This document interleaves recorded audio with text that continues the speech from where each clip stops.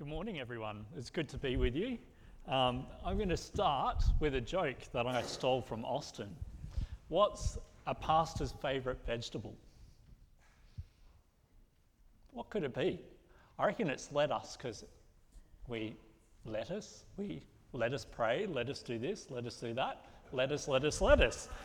But when you think about it, no one likes a limp lettuce, right? They're just like, just hanging there in the bottom of the fridge, going a bit mouldy and yucky and a bit squirmy and, hate limp lettuce. I love crispy lettuce. It's got to be the best lettuce, maybe an iceberg from the choicest vegetable shop. There's a good one in Freo, just down the road, isn't there? But if I was to go into the local vegetable shop and look for a lettuce, I'd want to find the best one possible, right? So I'd search through, find the best lettuce, and I'd avoid picking the one with the limp leaves, the one that's withering away. I like lettuce that is crispy and fresh. And it's the same with coffee, right? We don't like a weak coffee. Who here likes weak coffee? I certainly don't. I'm a bit of a coffee connoisseur and a bit of a coffee snob, especially when I work in Fremantle. So I'm always searching for the best coffee in Freo. So we don't like weak and limp things. We don't like weak and miserable things.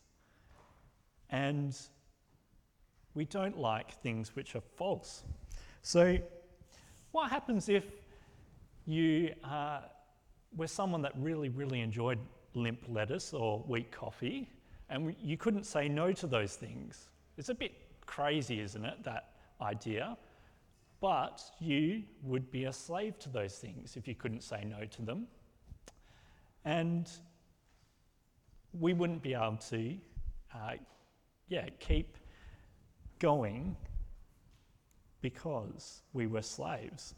So being a slave is the worst relationship you can have with another person, right? So slavery means the complete loss of rights, the complete loss of autonomy. So your master could come to you and say, here's this weak coffee, drink it. Here's this limp lettuce, eat it. And we would be able to not avoid it. We'd have to do it. We'd have to do what they told us. Now, if we have a look at this passage, we can see that sometimes we can become slaves again. Do you know our culture is slaves to the very things that they say bring freedom? And our culture wants us to be like them. They want us to enjoy the things that they want us to enjoy. They want us to want what they want. And they want us to celebrate days and times of the year.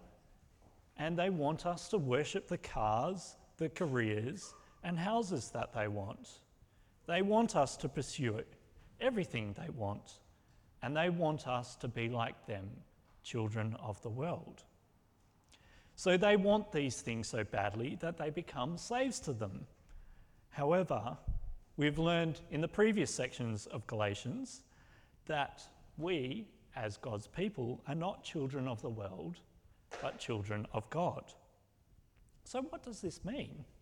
What does it mean to be adopted by God as his children? What sort of lives does God's children live? And why is Paul so perplexed about how the Galatians are going back into slavery or about to?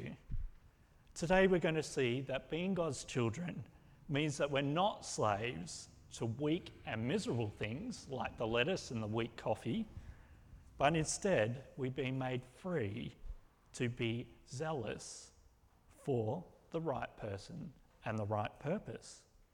So being God's children means that we're no longer our slaves, and we're no longer slaves to weak and miserable things, but instead we are made free by Jesus to be zealous for him and his gospel.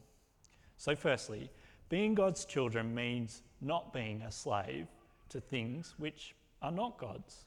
We find that in verse 8. If you have a look in the passage, it says this: formerly, so in your former way of life, when you did not know God, you were slaves to those by nature who were not gods. So what do we learn from this verse? We know that God liberates us from being slaves to things which aren't gods. So what could Paul mean by the things that aren't gods or not gods?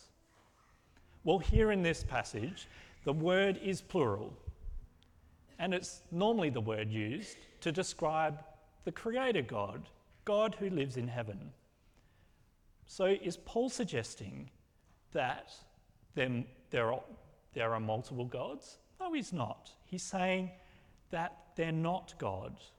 And this means that they're less than the true God, the creator of the world. What is more, Paul has said they're not gods.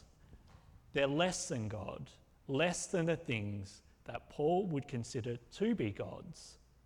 So, in Paul's world, these could be false idols, false gods, things that people have made up, and traditions. So what does Paul mean by things which aren't gods? And how can people be captive by them?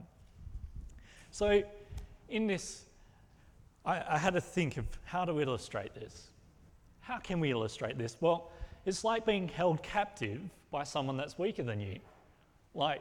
So it's like if I tried to hold Lee captive.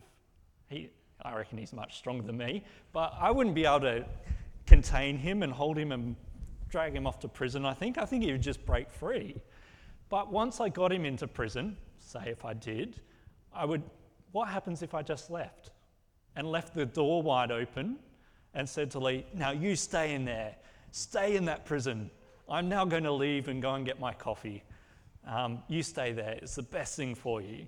Lee's just going to go, Mike's just gone and left, I'm just going to go and leave, right? So that's how it is with the weak and miserable forces enslaving people again. No one's guarding us. No one's saying, stay in there. Here's the problem. They're weak and miserable, and they can't do anything to keep us in slavery. But yet, we sit in the room, in the jail, and go, I'm just going to stay here. This is okay. Well, everything's okay. He told me not to leave. He told me that it's for my best. I'm just going to stay here. And yeah, there's freedom outside that jail, but I'm just going to stay here. So in that situation, we have submitted ourselves or enslaved ourselves to something that is weaker, something that is miserable. So Paul is saying the same thing here in Galatians. He's saying to the Galatians, you are free, but why are you being held captive by weak and miserable elements or forces? Why are you doing that? No wonder Paul's so frustrated with them. He can see that they're free, yet they're in this prison cell with the open door, and they've put themselves there. So being God's children means not being slaves to the things that are not God's, and especially the weak and miserable forces.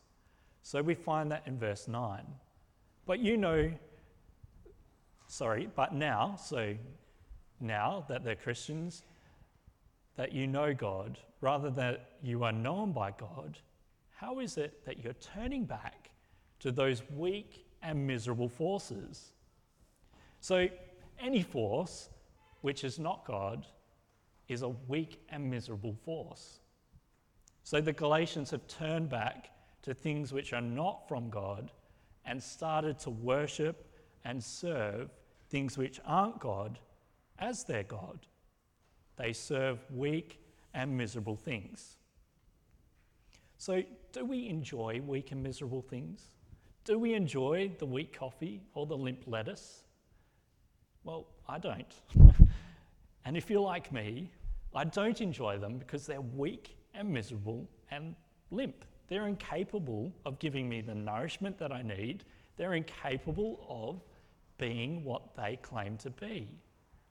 Weak and miserable things are always weak and miserable. They're pathetic and sad.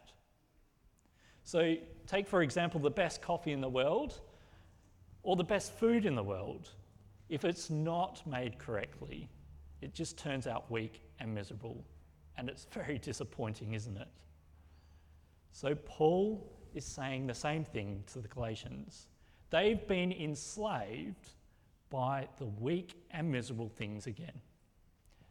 The so-called gospel that they proclaim and listen to comes from people who are weak and miserable and have just pieced it together using ingredients that God has given them, but it doesn't turn out to be the true gospel. It's not the real deal. It's been poorly made and poorly presented, and it's poorly made and poorly presented because it's not from God. And because it's not from God, it can't be anything else. It can't be strong and powerful to save.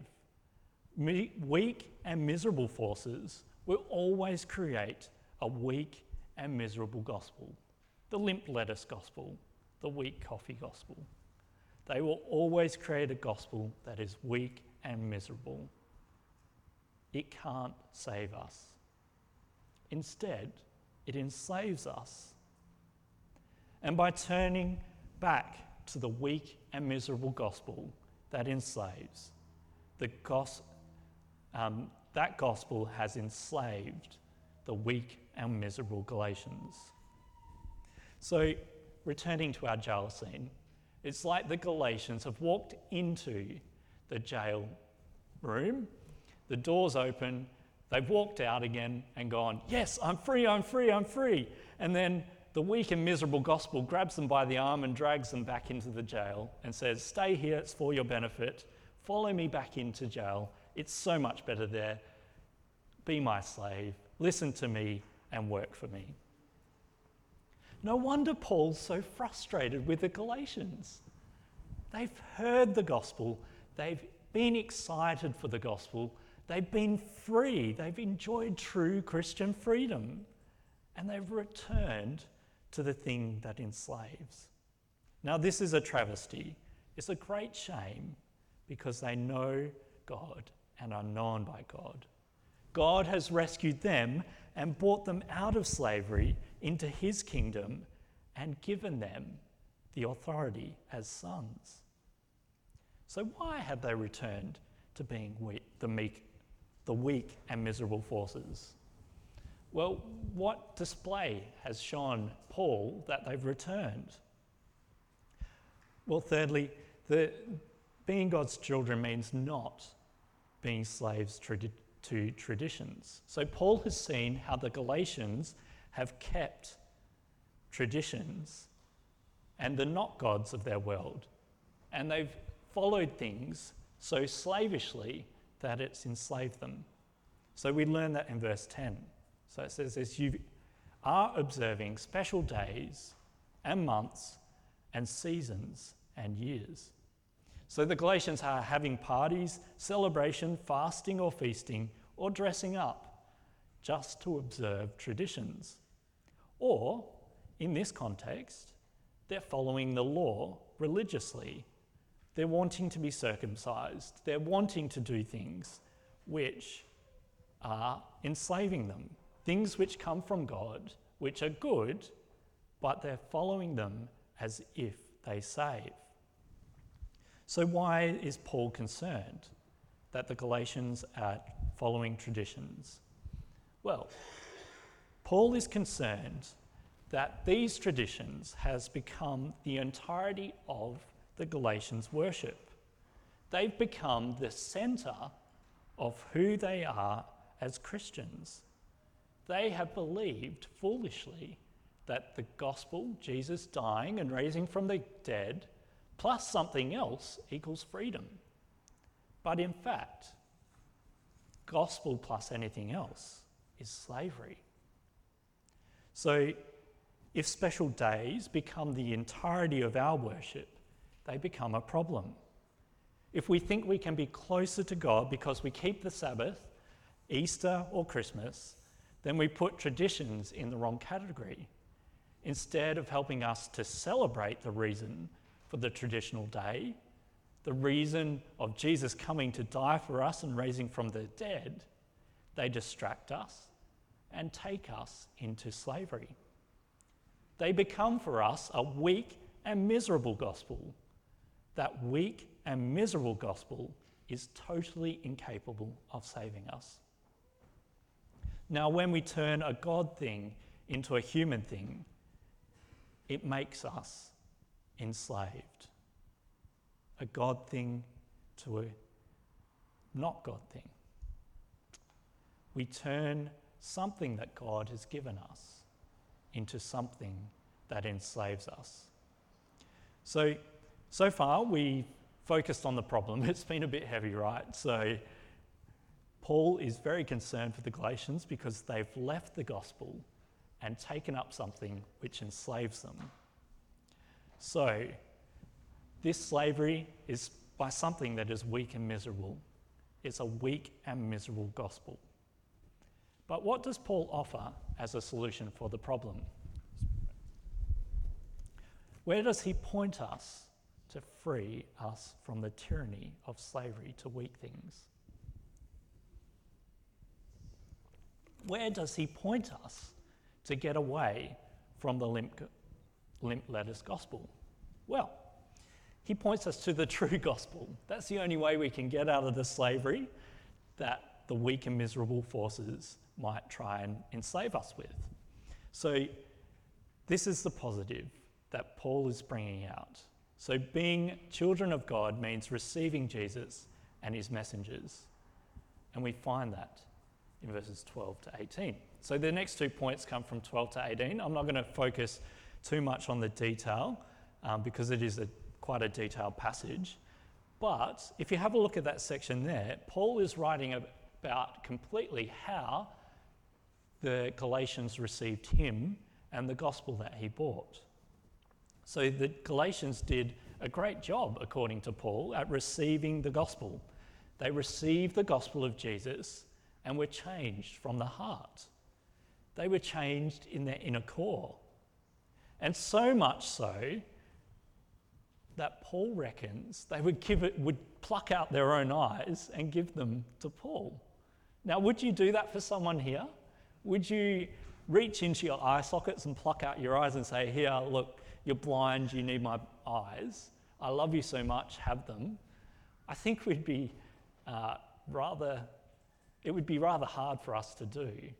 But Paul thinks that the Galatians have been changed so much to love him so much that they would go to extraordinary lengths to love him. Now, you might be thinking, oh, that's a bit of a gross picture, isn't it? Of someone plucking out their own eyes. And I don't think in their culture they would actually do it. It was just a euphemism. It was a way of saying, look, I love you so much, mate. I would chop off my arm for you, or I'd pluck out my eyes for you, or I'd do this or I'd do that. It's a way of equivalizing or making a metaphor for your love. So, Paul reckons that they were changed by the gospel in their inner core. So they would offer up their eyes for him. Now, it's pretty drastic love, isn't it? Would you do that for someone? Would you pluck out your eyes and hand them to them? Probably not. And I don't advise it as a form of love. If you did that to me, I'd be a bit weirded out. Please don't do it. But we can be sacrificial in our love, can't we? That's the picture that it's giving. You're sacrificing something out of love for others. And that only comes by being drastically changed by the gospel. So the Galatians have been drastically changed by the gospel. They are children of God. And Paul is gripped by sadness because they're following a weak and miserable gospel. And it's not the gospel which Paul proclaimed to them.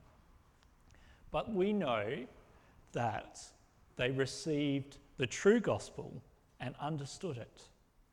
They cared for Paul. They treated him like an angel from God. They treated him like the messenger of God that he really was. Now, that change, that treatment, that love only comes from understanding the gospel. So normal people don't receive the gospel and its messengers with love. They treat them with disdain and hate. Only children of God receive his message and his messengers in a loving way. So that's what the Galatians are doing. They're receiving Paul as a messenger of God, which shows they're children of God. They believe Paul and they receive Jesus and Paul as his messenger. Now, so what's the problem again? Well, they're in danger of losing the gospel because they are zealous for things which are not God. They're making much of the things which aren't God. So we learn that again in verses 12 to 18. So being children of God means being zealous for the right person and the right purpose. So the Galatians are in danger of becoming slaves again by being zealous for the wrong gospel. So we've learned in the letter that Paul has called them foolish and bewitched by a gospel which is not the gospel. They've been made foolish and they've been bewitched by a gospel which is not the gospel. So in essence, they become zealous for the wrong people and the wrong gospel. So Paul isn't doubting the fact that the teachers who have come to Galatia are very zealous for the gospel. He's saying that they're proclaiming a gospel which is not good. The Galatians have become zealous for the wrong gospel and the wrong people.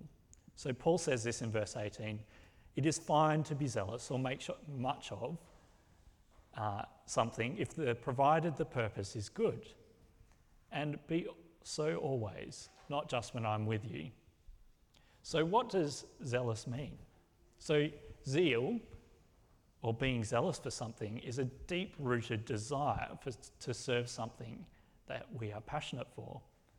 So if someone is zealous, they reorientate their whole lives around their life's passions.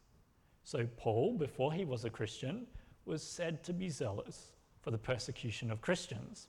Now that's not a good thing, right? That's pretty bad. But he was said to be zealous.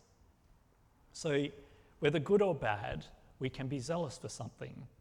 And Paul did not stop being zealous for persecution of Christians until they were put in jail, killed, or brought shame because they followed Jesus. Now Paul, before he was a Christian, had zeal for the wrong thing.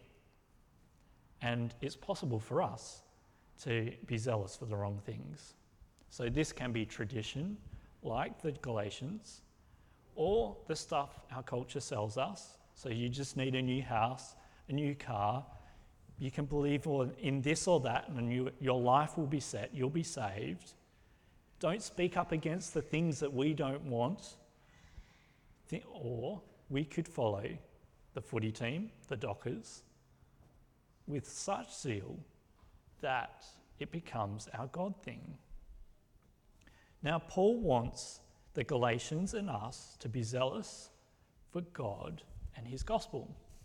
So being passionate for the right thing, how does that even help us? How does it even help us avoid being slaves or entering into slavery to the wrong things? Well, when we're passionate for the gospel and for Jesus, there's no way that we can be enslaved by something else. So returning to our jail scene, it's like the guys in the prison, Jesus comes along and says, follow me, and we go, sure, all right. And we follow him zealously forever. And then the weak and miserable forces come alongside Jesus and us as we're walking, and they say, hey, come follow us back to prison. Come on, let's go. Come on. They have great zeal for the desire to pull us away from Jesus. And some of us might be tempted. But if we're truly zealous about following Jesus and his gospel, we can't be pulled away by those things, can we? We won't be listening to the guys who come alongside and say, come on, follow me. It's impossible. If we're following Jesus, we are passionate for him. We can't become slaves because we are following Jesus. If we're passionate for him, We can't be slaves to other things because it occupies our thoughts, it directs our actions, and it becomes the centre of our core. So we're not made free by the choice to be free, so the choice to exit the prison, but by what we follow and who we're passionate about. So we're not made free by the choice to be free, but we follow what we follow and what we're passionate about. So Paul wants the Galatians to be passionate about Jesus, to avoid being enslaved by weak and miserable forces. So are we like the Galatians? Have we been enslaved by weak and miserable forces? I think it's easy to be tempted in that way. Or do we want to live free as God's children? I think the answer is obvious. I think we want to be free as God's children. Now, the next chapter deals in great extent about that, and I hope you dive in deeply into that in the next few weeks. So what have we seen in this passage? We've seen that the Galatians have been enslaved by weak and miserable forces. And Paul reminds the Galatians that being zealous for the gospel and being zealous for Jesus will mean that they're free as God's children. So thinking about this, how do we apply it? So what weak and miserable forces are we most tempted by? When I thought about this, I think I'm most tempted to think that I need to go to this event or do this or that in order to be saved by God. I think I might have to keep the Sabbath or give money to the poor or help someone down the street in order to be saved. But in the end, that's just weak and miserable. That's my own attempt to be saved. Are you like that too? What things enslave you? What not God things have you turned into your God thing? What things do you think will save you, but really they're just enslaving you? When we think about this deeply, we know the truth that Paul brings us is true. The gospel is the only means for our salvation. Everything else is just slavery. It's just the limp lettuce gospel. Being children of God means zealous for the true gospel of Jesus. It's the only way to be saved and to save others. No rules, no regulations, no traditions are ever going to save us. If we think that we need to do something to be saved, we are enslaved by the limp lettuce gospel. Now, we are God's people because he made us his people by sending his Son to die for us on the cross. At the centre of his saving work is his sacrificial love. And as God's children, we know that we are no longer enslaved by the weak and miserable forces of the world. Instead, we are God's children, zealous for him and his saving gospel. So it's my prayer that God helps us to live out his gospel and be zealous for him and not something that is weak, limp, and miserable. Amen. Let's pray. Dear Father, we thank you for the example you've given us in the Galatians. We thank you that, they were tempted away, but you brought them back. We thank you for that. Father, we pray that you help us to live lives which reflect the truth, your true gospel, not the weak and miserable gospel that others may proclaim. Help us to listen to you. Help us to follow you with all our hearts. Amen.